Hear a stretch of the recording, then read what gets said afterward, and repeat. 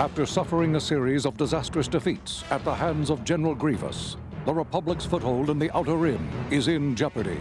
Commissioned to protect the strategic world of Bothawai, Anakin Skywalker and his weary battle group are all that stands between the system and domination by the droid army.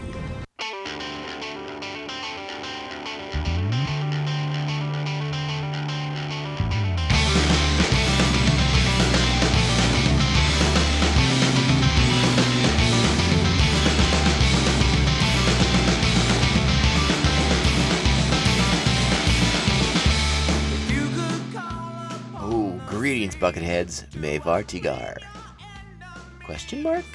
Welcome to the 31st droid-defined episode of Mando Vision. Nargai Tom, thank you so much for checking out this small independent Star Wars podcast. We are off to a really smooth start so far. Remember, the best way to reach out to this podcast is via social media at Mando_Vision on Twitter and Instagram. Please be sure to like, subscribe, share the show with all the other Mandalorians in your coverts. You know, IG units, Trendoshans, Wookiees. Let's share with everybody. If possible or so inclined, you know what? We need those sweet 5-star reviews. They make the show go around and put a smile on my face every time I find one. They also help small independent podcasts like us stand out and not get lost in the shuffle. So please head over to our parent website. You can also head over to our parent website, 3bzine.com, and check out the other shows of the 3BZ Network, like Beer Night in San Diego, the Tomcast Popcast, a pop culture podcast, and this Star Wars show, Mando Vision. We also have a store and page with sweet merch from all 3 shows. Be sure to check those out. All right, let's kind of get it started. All right, we're diving back into our Clone Wars episode. But before we do that, I wanted to mention something real quick. Now, this is the first episode that we are recording after the termination of firing, whatever you want to call it, of Gina Carano as Cara Dune. And as of this recording, well, like I said, it just happened, but you're going to hear the show's a little bit out of order. So, the previous episode, I didn't mention any of this. That's just because it was ready ahead of time. So, you'll listen to Bantha Tracks, then episode 30, then 31, and that's where we are now. And Gina Carano has been fired. And one of the things I didn't mention in the Bantha Tracks episode that I kind of wanted to underline here a little bit is, here at Mandovision, myself in particular being the main person involved on this podcast, I appreciate and I welcome all sorts of diverse opinions and trains of thought, and I think Star Wars is a fun place to have fun conversations with people who don't necessarily see Star Wars the way that you do. It leads to all kinds of fun conversations and discussions, and you understand a person's fandom, and you also understand a little bit better your own fandom for Star Wars. That being said, if I ever were in a discussion with a person, and I didn't agree with their opinion on Star Wars, that's fine. And they don't have to agree with my opinion on Star Wars. These are okay things. But where you have to pause and reconsider is, if I were to say something to someone, and my opinion and my beliefs of that opinion were then hurtful to that person, that is when you must pause and reevaluate what you were saying and what you were doing and what you were thinking. Because I think anytime that you are, whether intentional or not, if you're hurting other people, you need to pause and reevaluate yourself and look at why that's happening, and not just say, that person's overly sensitive, I'm going to keep doing what I'm doing. And that's kind of where I want to be. It's okay to be different, to have different ideas and different opinions, and we don't have to live in this homogenized society where everyone thinks the same thing. That's it's okay to think some different things, as long as they're not crazy and hateful and hurtful. I guess that's what I'm getting at. If you're hurting people with some of your thoughts and beliefs, that's when you must pause and look inward and think, why are the words that I'm saying hurtful? And try to understand and grow and evolve and change and understand and sympathize and empathize with that person who has been affected by the words you said. I say that as a person who has put his foot in his mouth more than once, on more than one occasion. and I'd like to think that I've grown to be a better person because of it. But what do I know about that? So that's all I'm going to say about that. So let's get into the episode proper. We're here to discuss Season 1, Episode 6 of Star Wars The Clone Wars. This is Downfall of a Droid, directed by Rob Coleman, written by George Christic. It originally aired September 7th, 2008, excuse me. And you know what? Before we dive into the episode, we have to do something really important first. I think you all know what it is by now. It's time to strap on your buckets. Let's go. Congratulations, Anakin. Your resourcefulness always amazes me. Thank you, Master. You look troubled. I lost R2 in the field. Well, R2 units are a dime a dozen. I'm sure you'll find a suitable replacement. I could take a squad out there, track him down. Anakin, it's only a droid. You know attachment is not acceptable for a Jedi. It's not just that, Master. How do I put this? I didn't wipe R2's memory. What? He's still programmed with our tactics in base locations? If the Separatists get a hold of him, what possessed you not to erase that droid's memory? Master Obi-Wan, sometimes R2 having that extra information has come in handy. Well, then find that droid, Anakin. Our necks might very well depend on it. Right away, Master. All right, here we go. As I said before, Season 1, Episode 6, Downfall of a Droid. Once again, written by George Christic and directed by Rob Coleman. Original air date, November 7th, 2008. Let's talk about this episode's main voice cast. Once again featured prominently Matt Lanter as Anakin Skywalker, Ashley Eckstein as Ahsoka Tano, Matthew Wood as General Grievous in the Battle Droids. We get Ron Perlman as Ga Necht, the Trandoshan Salvager. We get James Arnold Taylor as Obi-Wan Kenobi, D. Bradley Baker as the Clone Troopers and Captain Rex, and of course Tom Kane as our narrator. So this is, let's go ahead and just read the episode description. I think you got a pretty good idea of what we're talking about from that clip we used to open the segment. Anakin must find the missing R2-D2 before the Separatists discover the Jedi military secrets locked in his memory banks. So a pretty straightforward episode, and this is part one of a two-part droid-centric episode. And if I remember correctly, I liked the second part more, but we'll get to that later. And it's a solid enough episode. Don't get me wrong. Our Jedi fortune cookie for this episode is trust in your friends, and they'll have reason to trust you. Pretty straightforward, I think, as well. So Anakin, despite a suggestion from Obi-Wan Kenobi and Ahsoka to fall back, has actually laid a trap for General Grievous. And as the Separatist battle cruisers, they work their way past this asteroid field. They fall into the trap because Anakin has planted tanks on the far side of these asteroids, so they will be able to flank the Separatist cruisers. And I thought it was a pretty sweet plan. Anakin, not much of a sharer, apparently, with Obi-Wan Kenobi and Ahsoka, as he just allows them all to believe that falling back is the best idea. But Rex in the 501st, obviously very dialed in to General Skywalker and what he wants, and they're able to lay waste to the Separatist forces that have come to eliminate them. But not before Anakin has one of his own battle cruisers destroyed, and more egregious loss of clone life in the Clone Wars. It's a sad day for clones in this episode, as many of them get shot down in the process before Anakin's plan comes to fruition. And I think that probably is my only criticism in this episode, is that Anakin is a bit not wasteful necessarily, but a lot of clones seem to die unnecessarily in the lead up to this battle plan of Anakin's, and he doesn't seem all that fazed by it necessarily, because he believes in his plan. There's a little bit of Anakin's overconfidence, a little bit of hubris on his part. He knows the plan will work, and but maybe he could have done it without getting so many clones killed. It'd be my thought, but I guess Anakin is much more into the result at this point. It's interesting to note in this episode that apparently this episode was designed to air earlier in the run. I think this was originally supposed to be like episode 2 of the series and take place before the Malevolence trilogy happened. So I think that may account for some of the differences in Anakin's approach to battlefield tactics and things like that.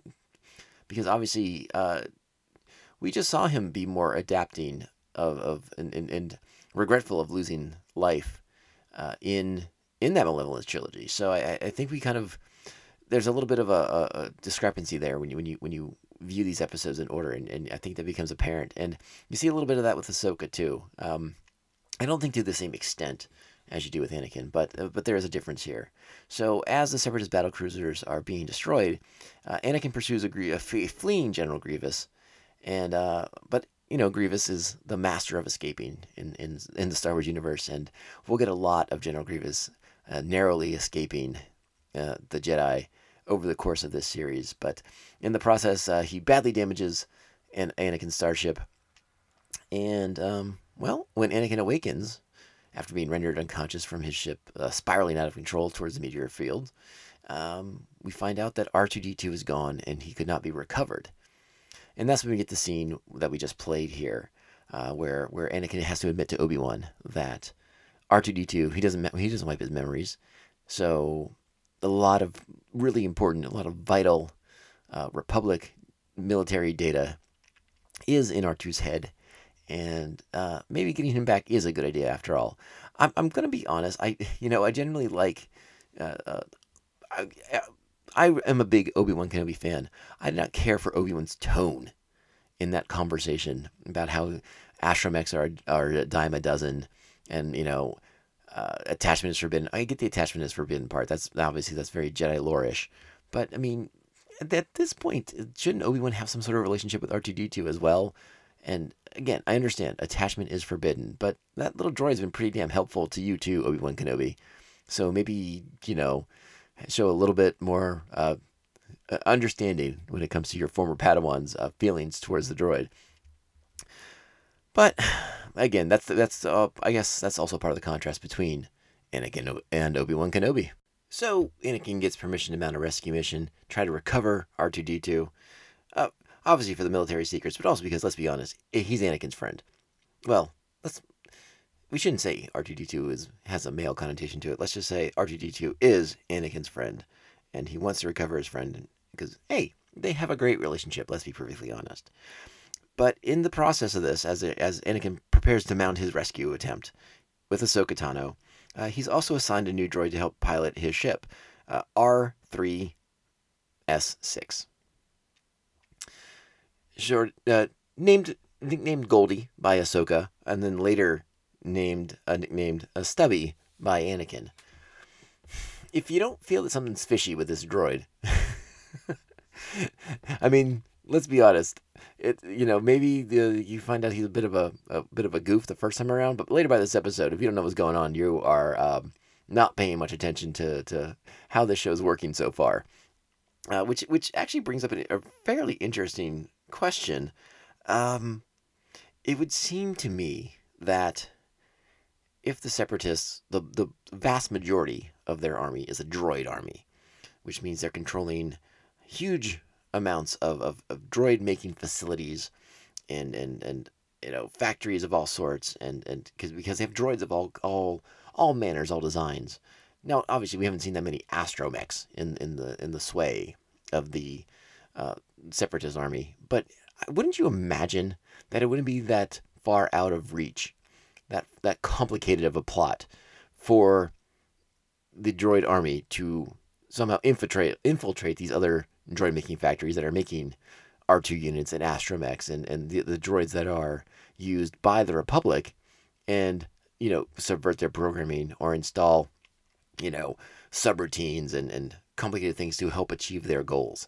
And now we'll get a little bit more of that sort of stuff later on in the show.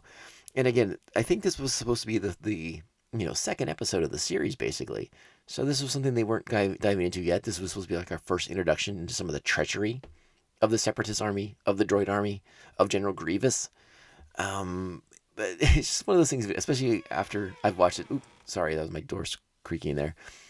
After watching this episode a couple different times, it's just one of those things, like, sometimes the Jedi are just blissfully unaware of how easy it is to infiltrate and to, droids don't lie necessarily, but their programming allows them to, to fulfill their mission parameters using deception if necessary. We saw it in the movie, So it's just one of those things the Jedi don't seem to think sometimes, and we will definitely talk about that later on as the show progresses. So we have R3. He's painted gold and black, which are colors I don't care for. And if anyone knows me in real life, you probably know why. So we won't talk about that too much.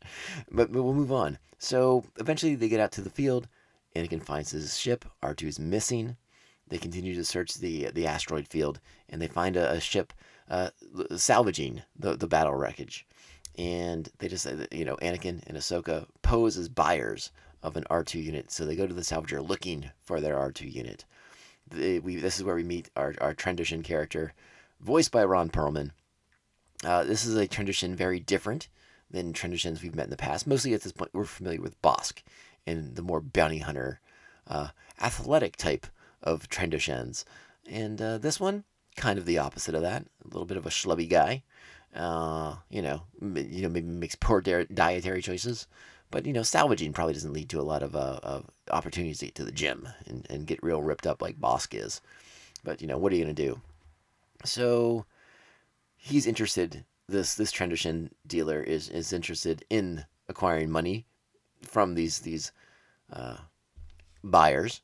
And obviously, he's going to try and kill them and take their money and dump their buys into space. I think Anakin is aware of this, but he also wants to make sure that R2 is not on board this ship. So this is where we come across this salvager. He's got himself a couple of IG units, a couple of assassin droids in this guy's possession.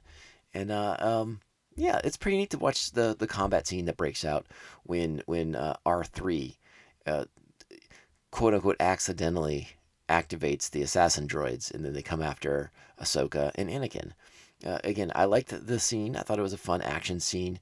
I think this was one of the first times we got to see the possibility of the IG units and their versatility and their agility, their surprising agility in this animated form. I don't think. Well, let me put it this way. It doesn't live up to what we saw with IG-11 in season 1 of The Mandalorian, but I think this was probably like the first step in realizing the sort of wild murderous potential of the IG assassin droids, so pay attention to some of the movements, because we see some of the stuff come around that we see IG-11 do in season 1 of Mando, but not quite to the extent and not with the speed with which IG-11 operated in The Mandalorian, which I thought was the key to why IG-11's combat was much more impressive. The speed with which he did these moves, the rapidity of the actions, so good. I'm getting chills just thinking about IG-11 and the way he kicked all the booty. But it's Anakin and Ahsoka. They're able to dispatch these droids pretty quickly with their lightsabers. And then the Trandoshan, we find out, surprise, surprise, that there's more going on here than we expected. So let's go ahead and listen to that scene right now, okay? You'll be sorry you ever came aboard my ship, Jedi. I'm about to make your life miserable. What is it? I am en route to the rendezvous point, General. I've got the merchandise you're looking for. Which is R2-D2. It must be valuable. A Jedi came looking for it. Maybe it is worth more than we negotiated. Don't push me, Slime. You bring that R2 unit to me as fast as you can get here, or else. Ah, yes, of course, General. Just kidding. Oh, sad R2. Sad R2-D2. So yeah, of course, the Trandoshan was lying the entire time. He had a deal worked out with Grievous ahead of time. So even Anakin's deception was never going to work, because he was promised big mucho dinero from General Grievous, who I think we've established by this point that General Grievous is not trustworthy at all. So I'm not sure why his reputation hasn't preceded him more around. So what happens next? Well, this Anakin has to accept that R2 is gone, and it's time to move forward with the war effort. He's stuck with R3. Anakin's very angry about what happened, the triggering of the assassin droids. But for some reason, Ahsoka is able to talk him into giving the droid another chance. And listen, let's be honest, it doesn't go well. And if at this point, Anakin can only assume that R3 is grossly incompetent, which should have been enough of a warning.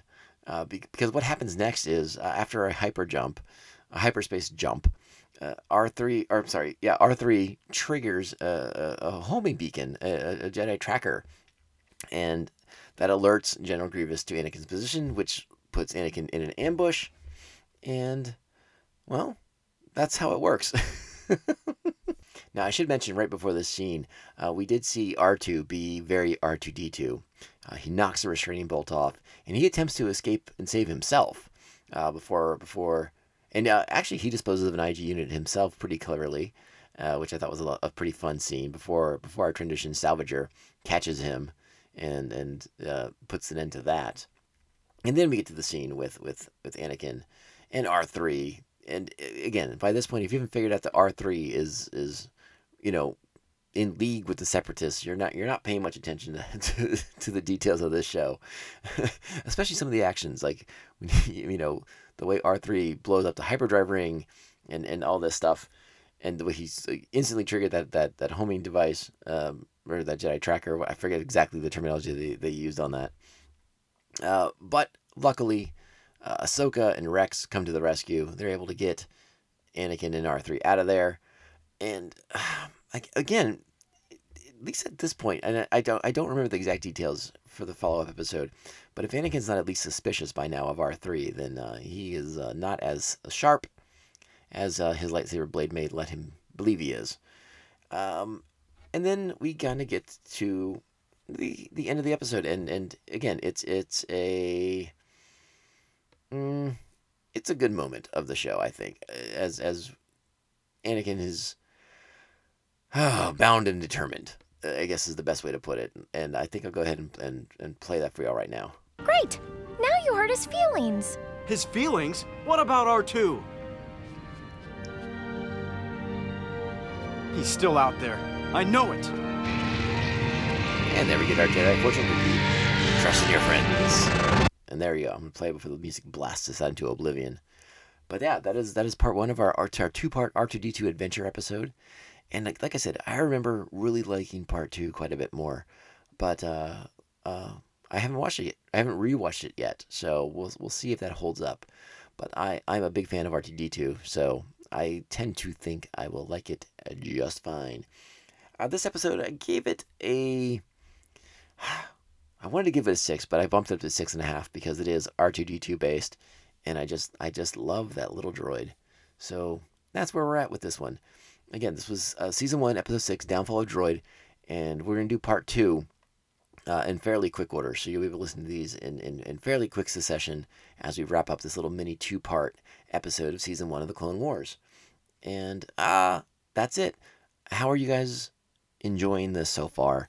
Is there anything, do you want me to cover the shows differently? Do you want me to get into more depth with things? There's not much depth to get into just yet at this point in the series. But I promise we will get there. But if there's a different way you want me to explore stuff, I'm willing to listen. So here, you know how to get a hold of me. It's Mando_Vision on Twitter, on Instagram, and yeah, that's the main thing here. You know, again, if you can, share the show with all the friends, all the family, all the enemies. Share it with General Grievous and the other battle droids. That's fine by me too. And if you have the time, the sweet 5-star reviews help shows like us stand out and get noticed in the crowded podcast universe.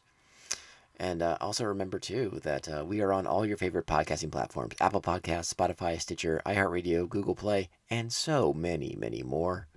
We are also part of the 3BZ network of podcasts. Head over to 3BZ.com, check out the other shows: Beer Night in San Diego, the Tomcast Popcast, a pop culture podcast, and Mandovision. So yeah, that's the episode. We're wrapping it up. I did want to give you one more little bit of a tease for something upcoming on the show, but I think we will do a little bit of some book review episodes here coming up in the near future, because I am reading the what are they calling it? The High Republic series. And I've almost finished that first book. And I will definitely chime in with my opinion on things and maybe why or why not you'll enjoy it. And I mean, I'll tease you so far. So far, I'm enjoying it. So we'll talk about more though. Those will be special Bantha Treks episodes. They won't derail our Star Wars: The Clone War review episodes. And yeah, that's gonna wrap it up for today. The next episode is gonna be out real quick for part 2 of this droid mini epic with our favorite droid, our favorite astromech, R2D2. So thank you all so much for listening. It means the world to me that you take the time to download the show and listen to it. And I can't thank you enough and show you the appreciation I have for all of you. So thank you again. Remember, there's only one way to close out the show. This is the way. This is the way. This is the way. This is the way.